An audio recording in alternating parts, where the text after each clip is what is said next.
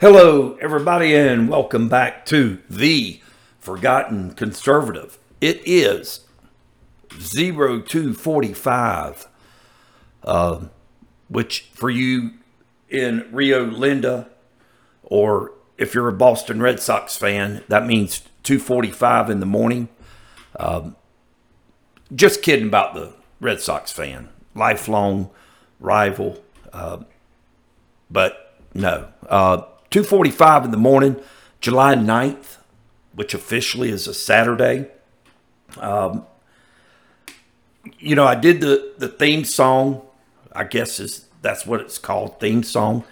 I've been battling with this computer here for 30 minutes.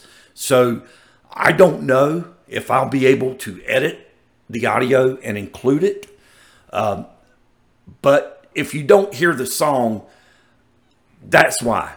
This dinosaur of a computer here, like I said, it took over 30 minutes. We had power outages, and it took over 30 minutes for me to boot this computer up and get to this point right now where I am finally speaking. And anybody that's listened to this podcast very long knows that 2-3 weeks ago, I had recorded, I know at least 2 hours, possibly, I think it was 2 hours. I had recorded and went back to put titles on them, fill in some description, and discovered that there was no recordings. 2 hours into thin air. Poof. Never went to the hard drive. So there was nothing to try and save or recover. So hopefully, this little thingamajig that goes up and down with my voice is moving. So I'm assuming that this is recording now and being written to the hard drive so we can go from there.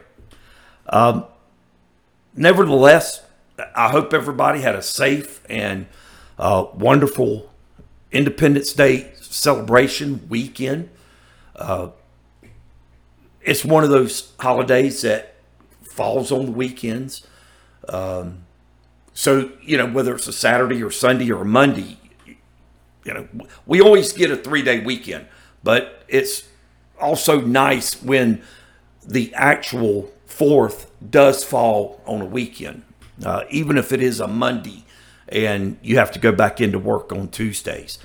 Last week, we did a couple hours on the Declaration of Independence, what led up to it, some of the meaning, mainly in the first section, preamble, and then a little further down into it.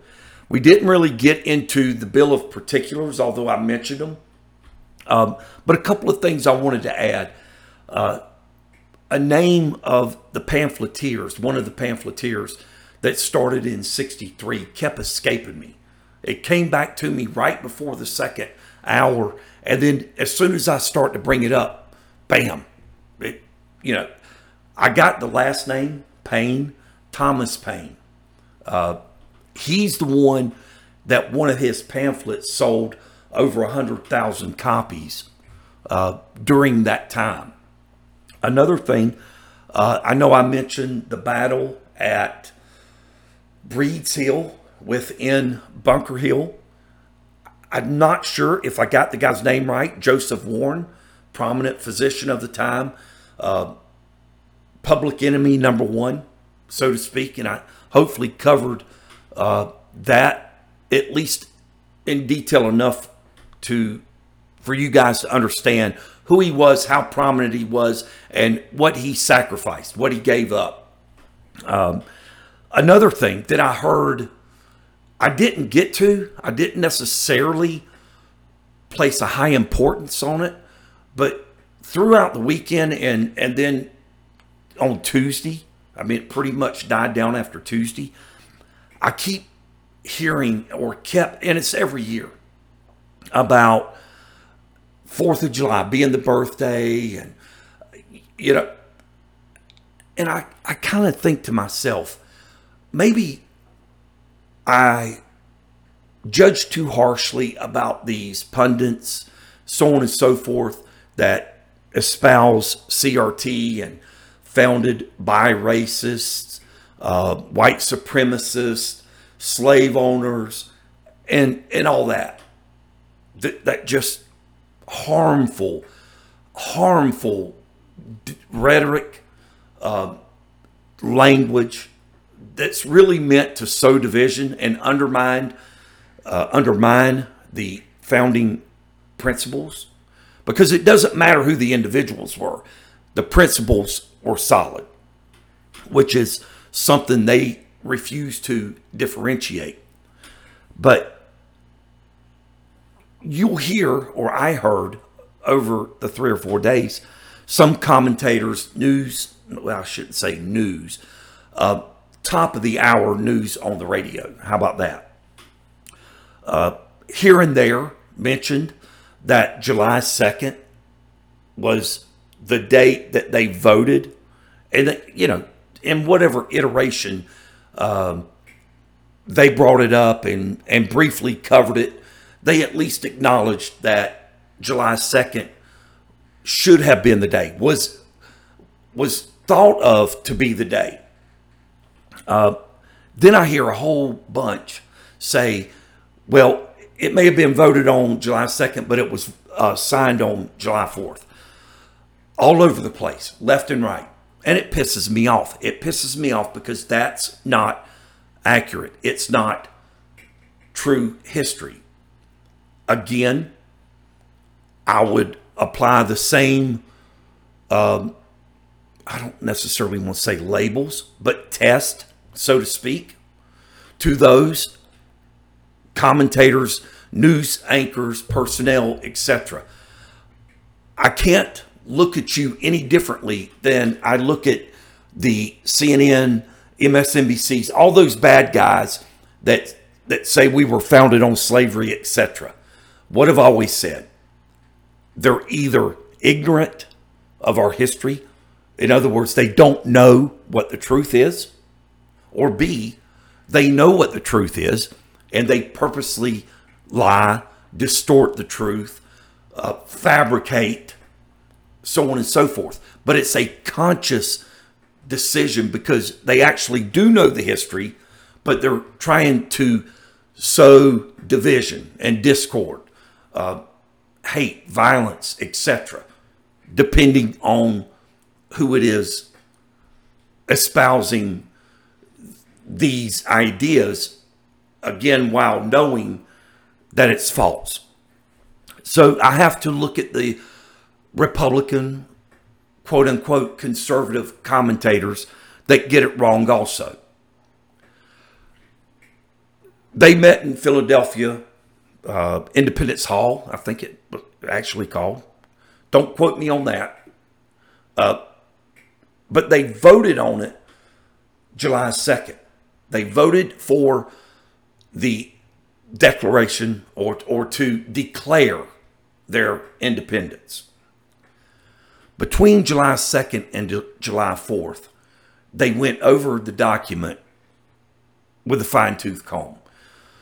Jefferson, who I mentioned, was like just so, this gentleman, got his feelings hurt. And that may be too strong of a way to put it, but he just had this air, and he poured over that document, the writing, as I mentioned, I think it was the second hour, his summary view of the rights of British America. He wrote things like that, and obviously was a brilliant mind, a brilliant thinker, and was able to put it into words. So here he is in the back of the hall, pissed off, fuming that his document is being looked over, parsed, semantics, fine-tooth comb, things of that nature. It really pissed Jefferson off.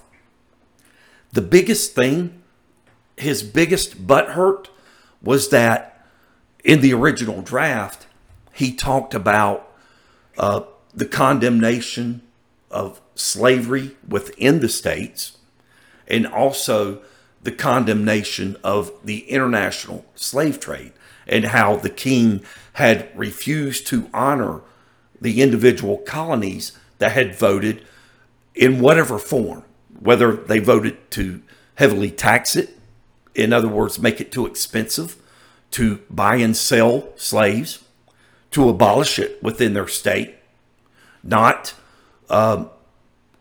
make it where existing slaves were freed or any, but just to say that this is where we draw the line. No more slaves coming into, let's say, Virginia.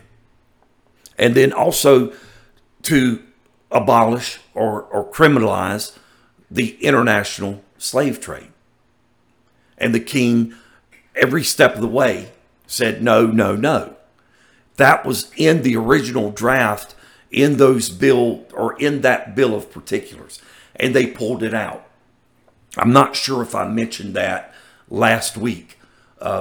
Nevertheless, so they come up with the final document, July 4th, voted on the 2nd, final document draft, figured out on the 4th.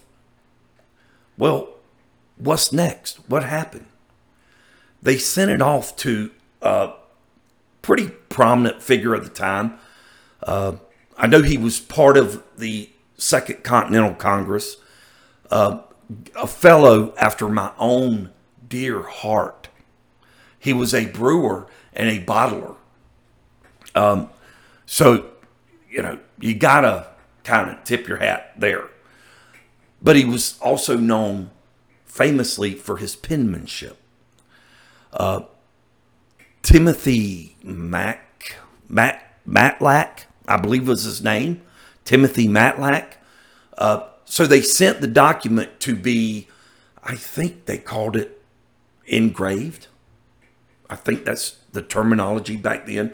But to be written on the parchment paper that we so commonly associate it with today. In fact, I'm sure it's not actual parchment paper, but it has the appearance of parchment paper, which is hanging in this room. And I've mentioned the Declaration, the final draft with signatures, Declaration of Independence, on my wall. I've also got the Constitution and the Bill of Rights in another room, but it's all on that type of parchment paper. So they sent it to Timothy Mackey. He did not return the finished copy, original, until August the 2nd. So when you hear it was voted on the 2nd of July, signed on the 4th, that's horsepucky. And again, that person either doesn't know the facts or he knows the facts and is purposely misleading. I would like to think that it's the former as opposed to the latter, and that it's malicious, because we just look at it July 4th as our birthday. So I have to use the same judgment, so to speak, as I do for the race baiters. Use the same standard. Okay. Although I don't think the intent and the maliciousness is there. I think they're just shooting off what they don't know. And so, but either way, you should know something like that. That it did not get signed until August the 2nd. And only 50 of the 56 people, the signatures that we know today, on August 2nd, only 50 of those men signed it.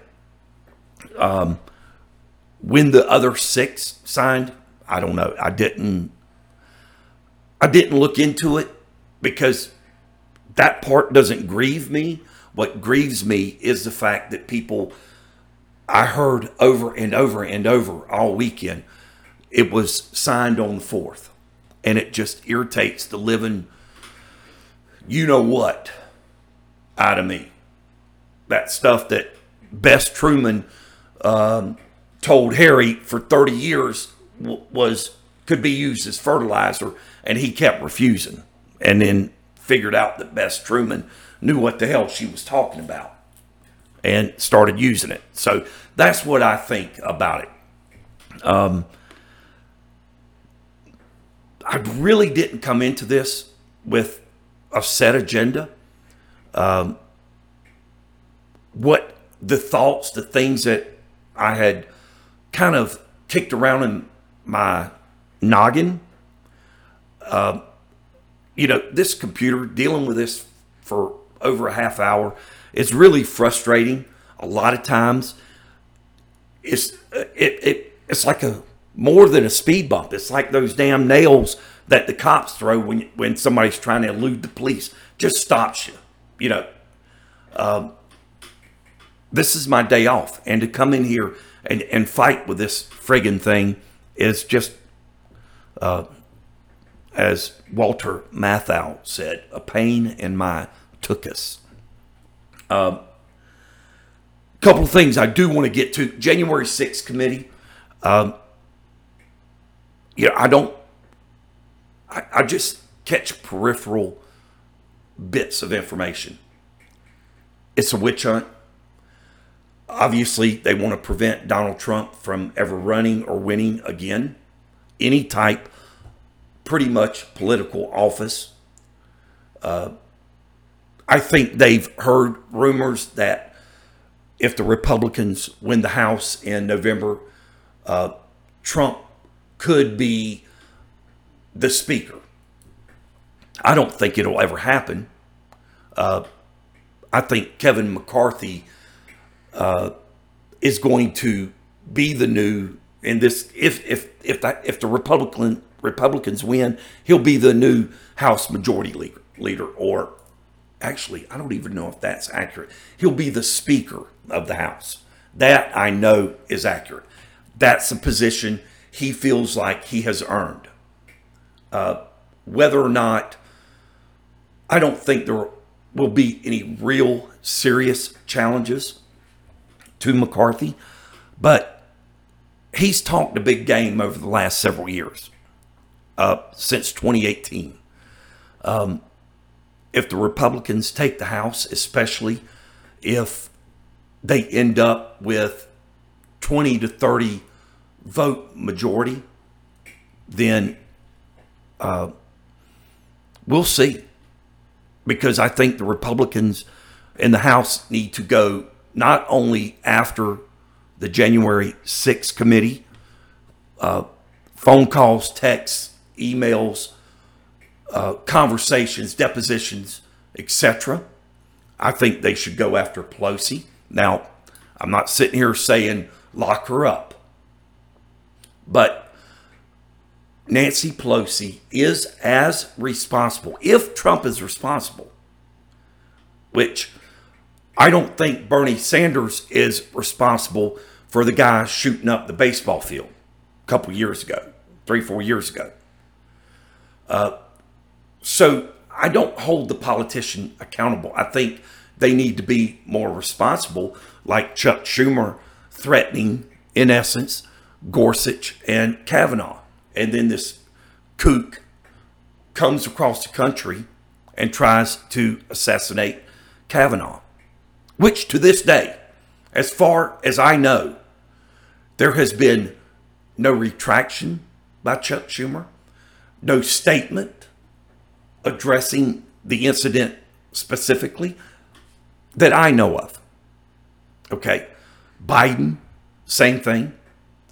Fun fact, the Maryland and Virginia governors are having to use local resources to quiet the streets, allow traffic to flow.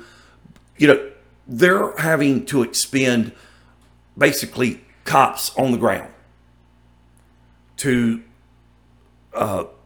keep these people at bay. Now there's marshals there for safety and security. But these people are still in the streets, which violates federal law, which is a felony.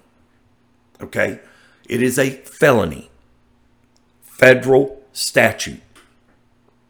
So the two governors, Maryland and Virginia, write to the Attorney General, Merrick Garland, who's, as at least in my lifetime, let me take that back a little bit.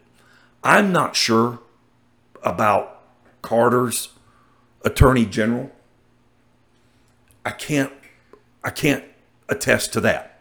So, in my lifetime, of all the other attorneys general that I've known or been aware of, Merrick Garland is by far, which includes Eric Holder, which on record claimed to be, Mussolini Obama's wingman, quote unquote. Merrick Garland is, I believe, a nasty individual, quasi borderline evil. And I say that with lack of respect because of some of the things he's done, supported, actions he's taken or not taken. I don't think that can boil simply down to ideology, one man's opinion. But to an extent, with all those progressive Marxist liberal wackos, when you, as we did last week, kind of just touch the surface of philosophy, true progressivism puts science basically first, so to speak. Marxism is not necessarily science, but it talks about getting rid of religion, getting rid of faith, removing those pillars that people look to in times of darkness, peril, war, etc. You know, if you're on an airplane, you hit turbulence. What do you say? What do? You ain't prayed in a month of Sundays. You hit a little bit of friggin' turbulence. You know, dear Lord, get me through this one. I'll get through the next one on my own. But you're talking to the Lord. As well as your sphincter. You can't get a greased needle in that son of a gun. But these types of ideology removes that faith. As Christians, we know that God's there. I know for me, personally, took it for granted, still to an extent. But we take it for granted. It's there. It's like a life preserver at the community pool. You don't need it, or insurance. You don't need it every day. But if you do need it, you want to make sure it's there. Those ideologies try to remove that from from as many of the people as possible. That's a stated goal, philosophy. So when I say or touch on Merrick Garland possibly having a hint of evil, I think anybody that votes or believes that a woman can have an abortion after the child is potty trained, for Christ's sake. Excuse me. Lord, forgive me. You know, the head's coming out of the birth canal. Oh, I changed my mind. I don't want it. Anybody that could vote for that or believes in that, maybe I can't definitively say you're evil, but you are without, I don't know if soul is the right word. Compassion, obviously, is murder. But you're lacking some part of you. Something that God put into everybody, that's, you have this good part, this conscious part,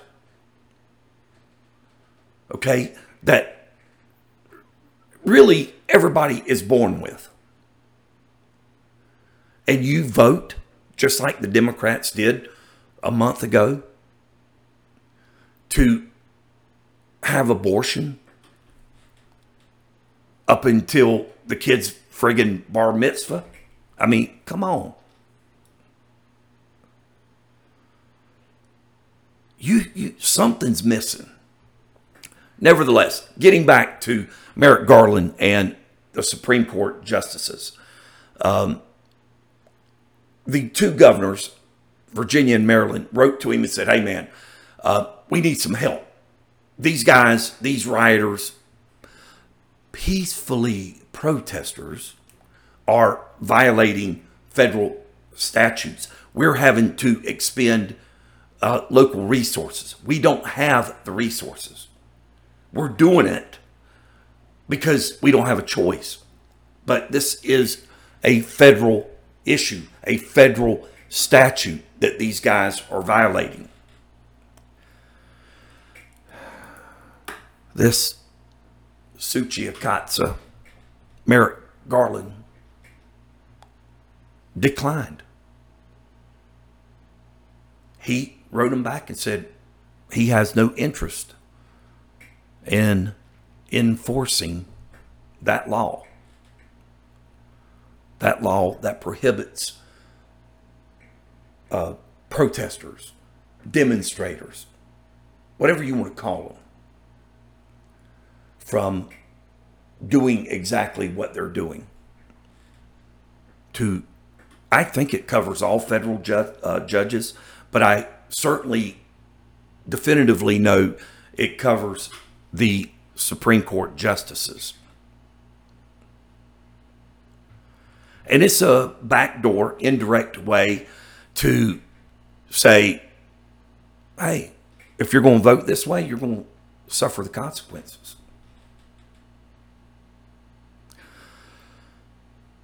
Trump, let's see, what does it claim? 187 minutes or some stupid horse shit that Trump didn't call off the dogs January 6th for whatever the number is. You've had an assassination attempt on Brett Kavanaugh, who's already a little squishy and suspect. That's all we need, is to intimidate him. Nevertheless, beside the point. This has been going on for months. There's not been one Democrat leader call the dogs off. No Democrat leader has went down there, got his bullhorn, like Schumer did a couple of years ago, and said, cease and desist. Go back to your lives. Remember when they upheld Obergefell, or whatever it is, for gay marriage, and they didn't like it. They raised hell, stomped their feet, called names or whatever went on. But within a day or two, they accepted it. And you even had senators like Lindsey Graham saying, well, it's the law of the land now. We got to live with it. And there was other Republicans that I don't recall right off the top of my head. But within a couple of days, you had these Republicans who wanted TV time. Make no mistake, it wasn't conservatives. It was the rhinos, the people that want their, let's say, a clean way. their egos stroked. So every time you turn a friggin' camera on, they're in front of it, saying, I disagree with it, but it's now the law of the land. Let's move on. Meanwhile, they got their 5 minutes back into the spotlight. But look at the contrast. And there's not a single Democrat that's doing the same. That's saying, this is now the law of the land. Move on. Fight them. It goes to the states. It's not illegal. Okay? They didn't touch any other quote-unquote privacy, gay marriage, what happens in the bedroom. They didn't touch any of that.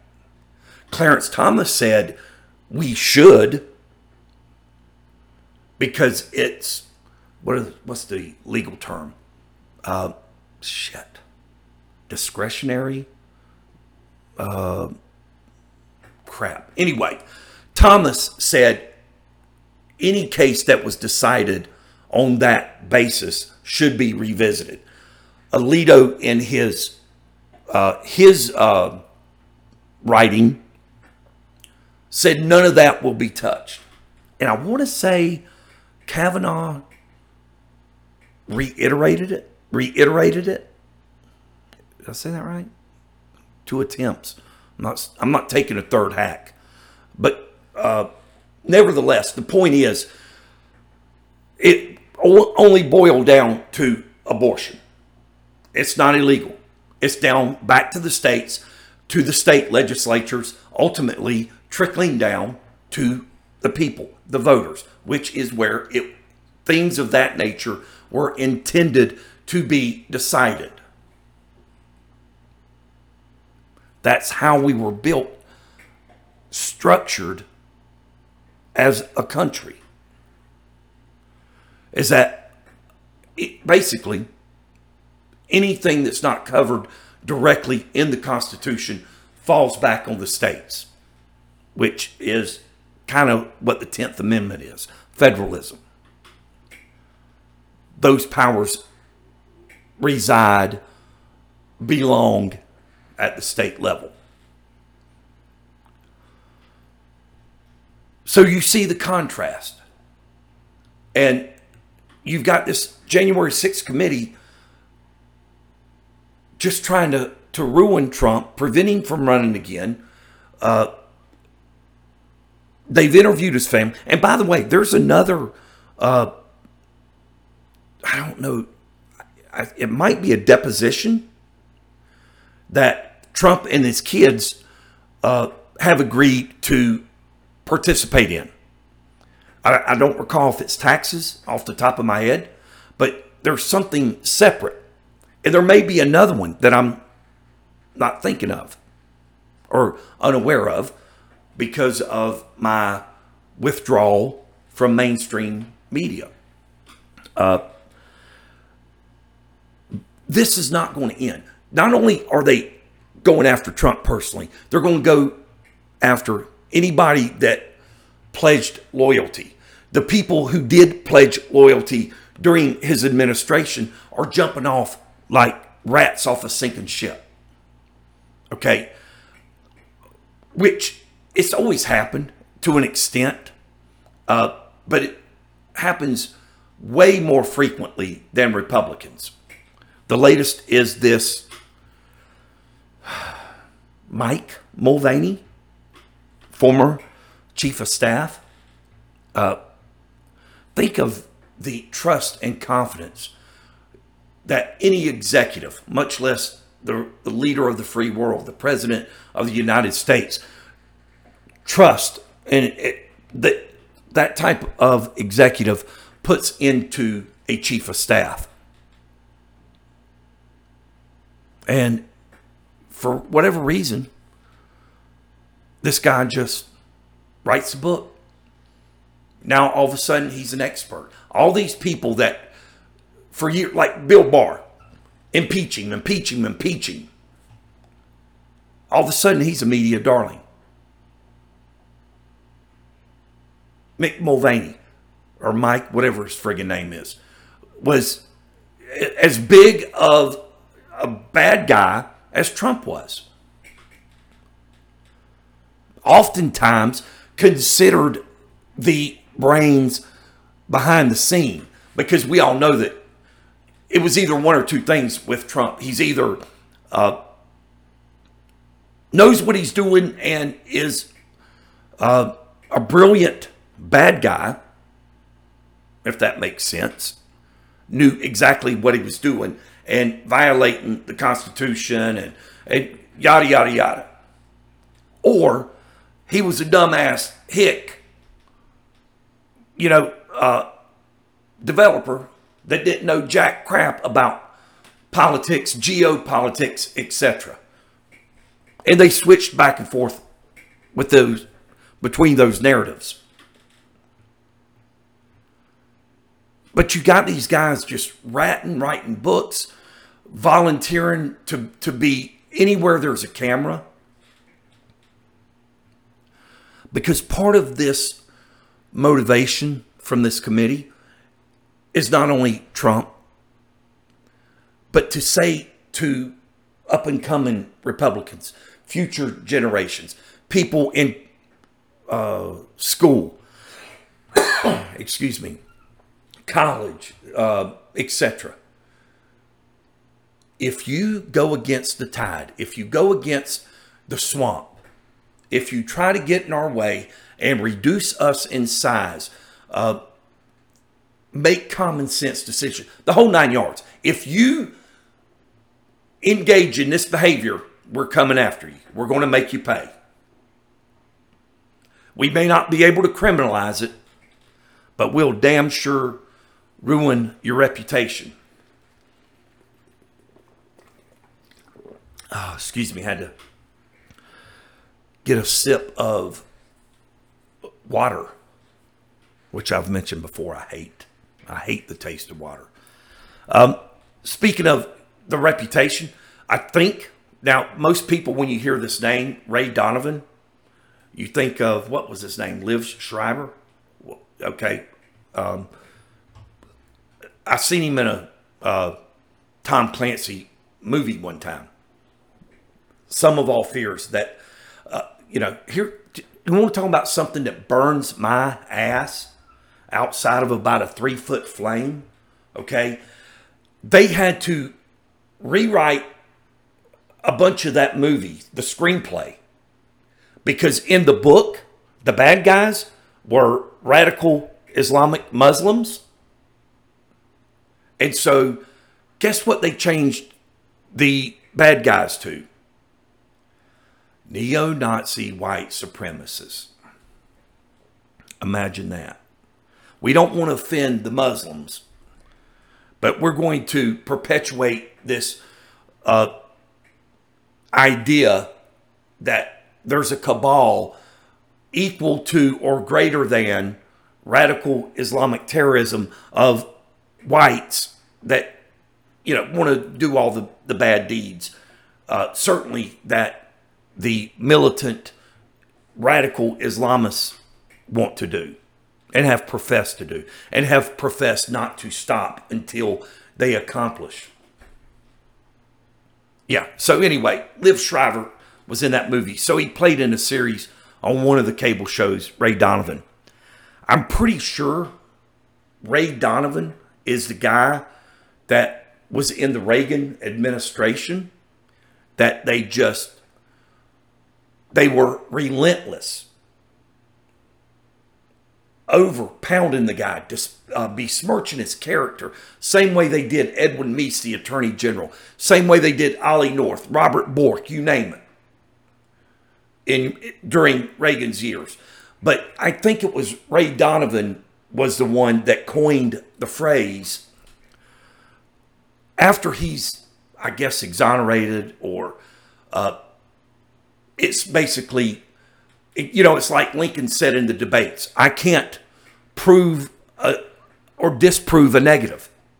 So if something never happened, I can't prove it didn't happen.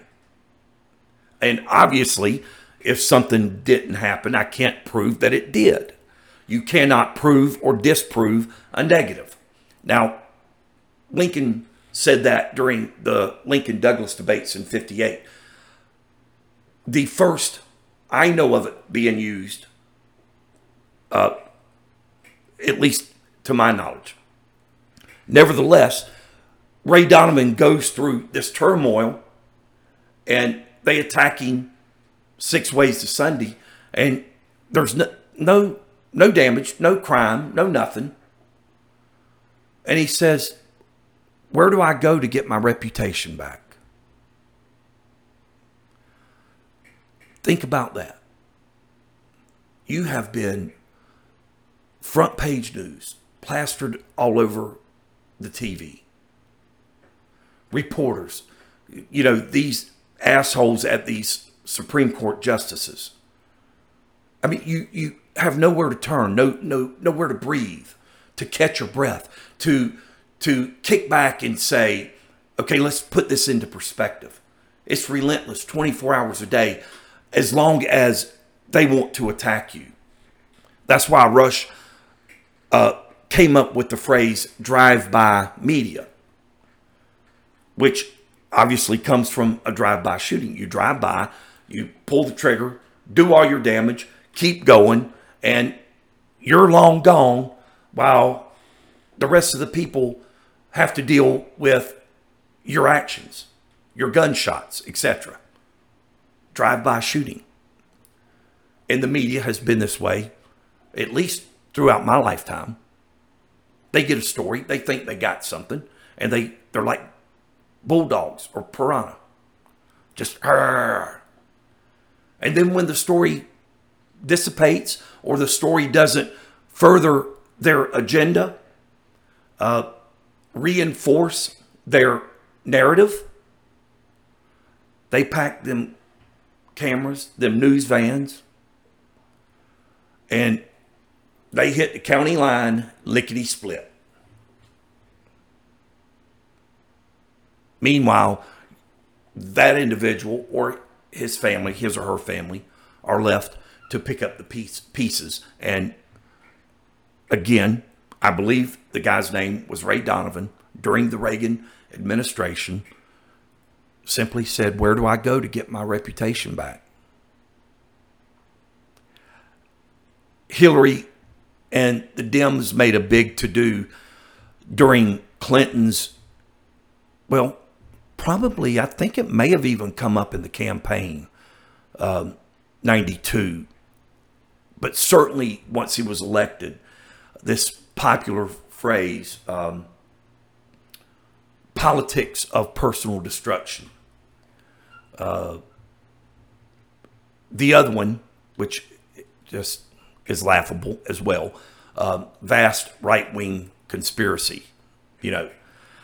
That's like, your girlfriend or your spouse or whatever coming home, and you're sitting there with the babysitter, the next door neighbor, whatever. You get the point. And you say it's not what it looks like. What do you mean? Do you go to get a glass of milk for our son, and you tripped and you did the deed? I mean, what do you mean? But it was a vast right-wing conspiracy. Anyway, I digress. I get just all this stuff over the years. At times just comes back to me. But the politics of personal destruction. Now, I've asked before, which Republican candidate for president was, in essence, judged by, I think, around 12 or 1,400 psychiatrists, psychologists, completed surveys as to his mental state, his mental stability, anger, just this survey that a magazine mailed out to 12 or 1,400 psychologists and psychiatrists all around the country to give their assessment.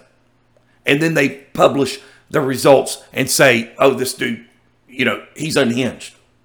He's a cowboy. He'll send us to war. He'll detonate.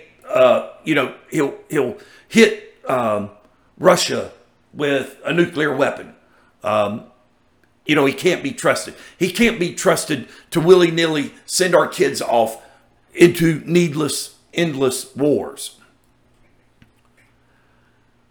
For those of you that's never heard this story, take a guess who that presidential candidate was that was psychoanalyzed by alleged physicians that had never sat down and interviewed or had a conversation or asked questions, history, anything. They just simply went by what they saw on the news, read in the newspaper, etc. Guess who that candidate was? No, it wasn't Donald Trump. Barry Goldwater, the 1964 Republican nominee for President of the United States. He ran against Lyndon Baines Johnson. He lost in a landslide. Obviously, history, we know LBJ won. Goldwater sued the magazine and won. I think he won like $1 million. 1965, I think the lawsuit was settled, maybe 66. So $1 million back then was something. Whether the magazine paid any or all of it, I don't know. I know eventually it ran them out of business. It ran them bankrupt. So I don't know that Goldwater received any money.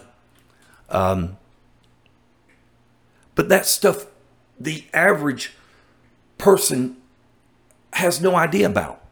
They have no sense of history that every Republican candidate for presidency is some kind of cowboy, some kind of radical, some kind of far right wing. Wants to kill old people by cutting Social Security benefits and or, money, Medicare, whatever.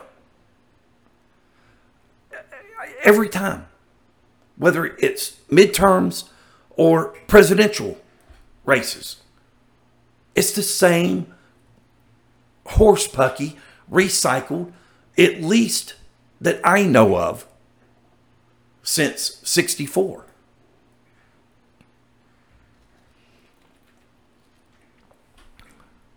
And the media is right there to further the narrative, or I say further, to beat that message in to the constituency. To at least, if the drive-by or mainstream media just simply acted like they were giving you the news and simply repeated the platitudes, the rhetoric, the lies. If all they did was actually try to report that as legitimate news, it wouldn't be so bad. But that's not what the media does. They don't stop there. They go full steam ahead trying to beat those messages into as many people that will listen and believe simply because they heard so-and-so say it, or they read it in so-and-so magazine, newspaper, etc. And for some reason, I guarantee you, if you went up, just take a random person that believes that horse shit, okay? Excuse my language. Just some random whatever that believes this crap espoused. Let's just pick CNN. But you can substitute any of them. And go up. It's, hey, do you really believe this? You're sitting there, let's say in the airport, having a drink. Do you really believe this shit they're talking about? Oh, yeah. Yeah. And depending on their awareness. They may be able to recite some things they heard. They may not really pay a whole lot of attention. Just know that orange man bad, Republicans are racist, bigoted, homophobes, etc. And Dems are compassionate, feeling for the little guy, like Lunchbox Joe or Lunch Bucket Joe, that embarrassment at 1600 Pennsylvania Avenue.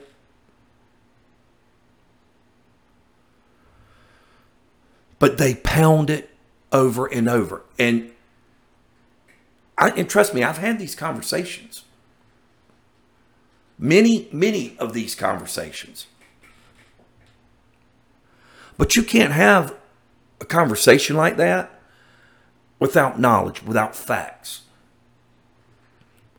And just as I've told you, gentle listener, that I would never knowingly state a falsehood or mislead you. Number one, I can't do it. I'm not going to do it. I mean, first and foremost, it's not worth me trying to build up credibility and then tell even a white lie and have all this credibility that I've tried to build be brought down by something that I knowingly said was false. So it's not worth it. It's not, and besides, if I can't articulately, cogently express my ideals, my principles, how I view events, philosophies, attitudes, etc., I should be able to recite that. I'm not Obama. I don't, or Grandpa Jones, whatever, I don't have to use a teleprompter. I can have a debate, an intelligent, rational debate, as long as it lasts, because with the other side, as soon as you give them facts, concrete principles, things of that nature, they tuck their tail between their legs, get offended, get butthurt, and usually start calling you names or calling, like Trump names or whoever the discussion revolves around. Because their ideology is primarily based on feelings, emotions, rather than logic and reason. I wasn't going to bring this up, but a thought led to it.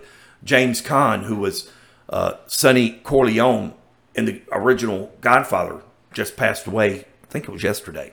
And I've talked about the Godfather before, briefly. I don't think I've went a whole lot into it, but what made me want to bring it up tonight at this point was,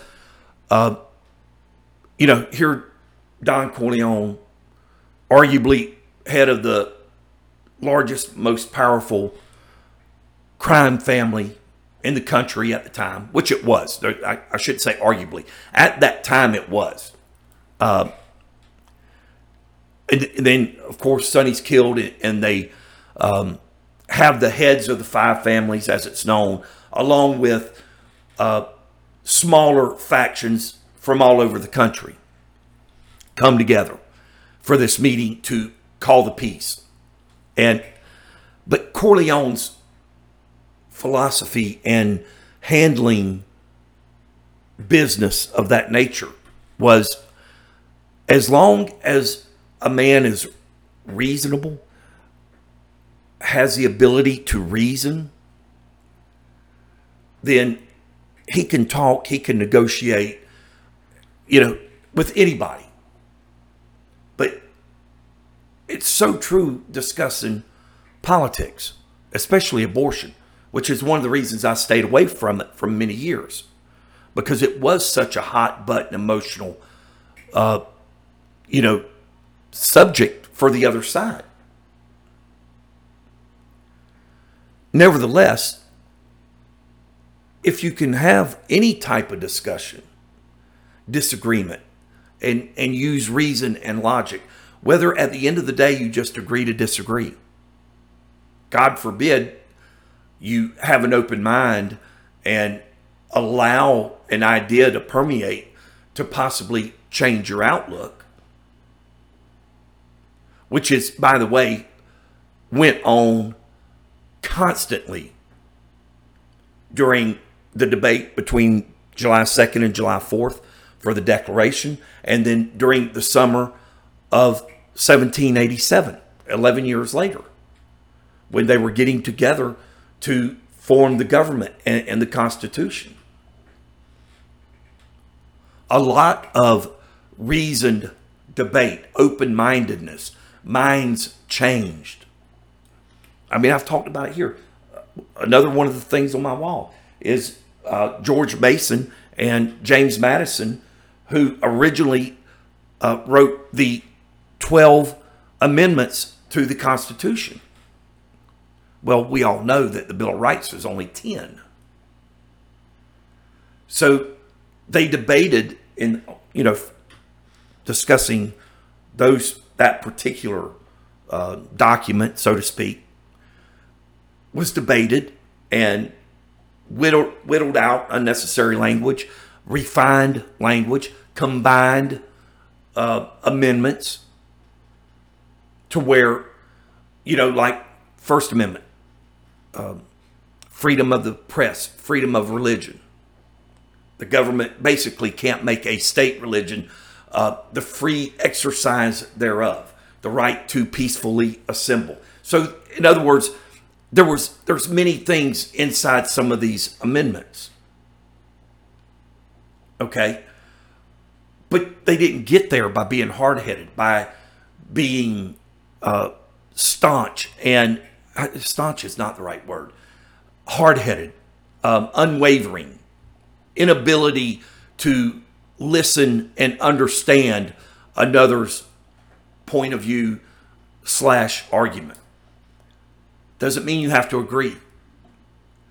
If it's a complex issue, there may be bits and pieces that you could understand, believe in, or accept.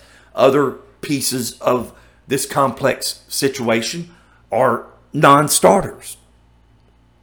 And between the two, maybe there's common ground there somewhere. But you can't accomplish those monumental debates and agreements if you're using emotion and feelings in the arena of intelligent debate and ideas. Because the two are, it's like two magnets that are the same polarization. Bam, separated. Like me and both my ex-wives. Bam, gone. That's a joke, I'm kidding. But you get the point. Anyway, we are fairly close to being out of time. I'm going to at least try to come back with another hour. Maybe try to go over some other items. Maybe try to get more focused on January 6th instead of wandering down the rabbit hole. And by the way, make sure you like, subscribe, whatever, so you get this content when I publish it. And also give me feedback. If I bring up a subject and then get sidetracked and you really want to know about that subject, contact me. All right? Once again, thank you for listening and playing along, and we will see you next time on The Forgotten Conservative.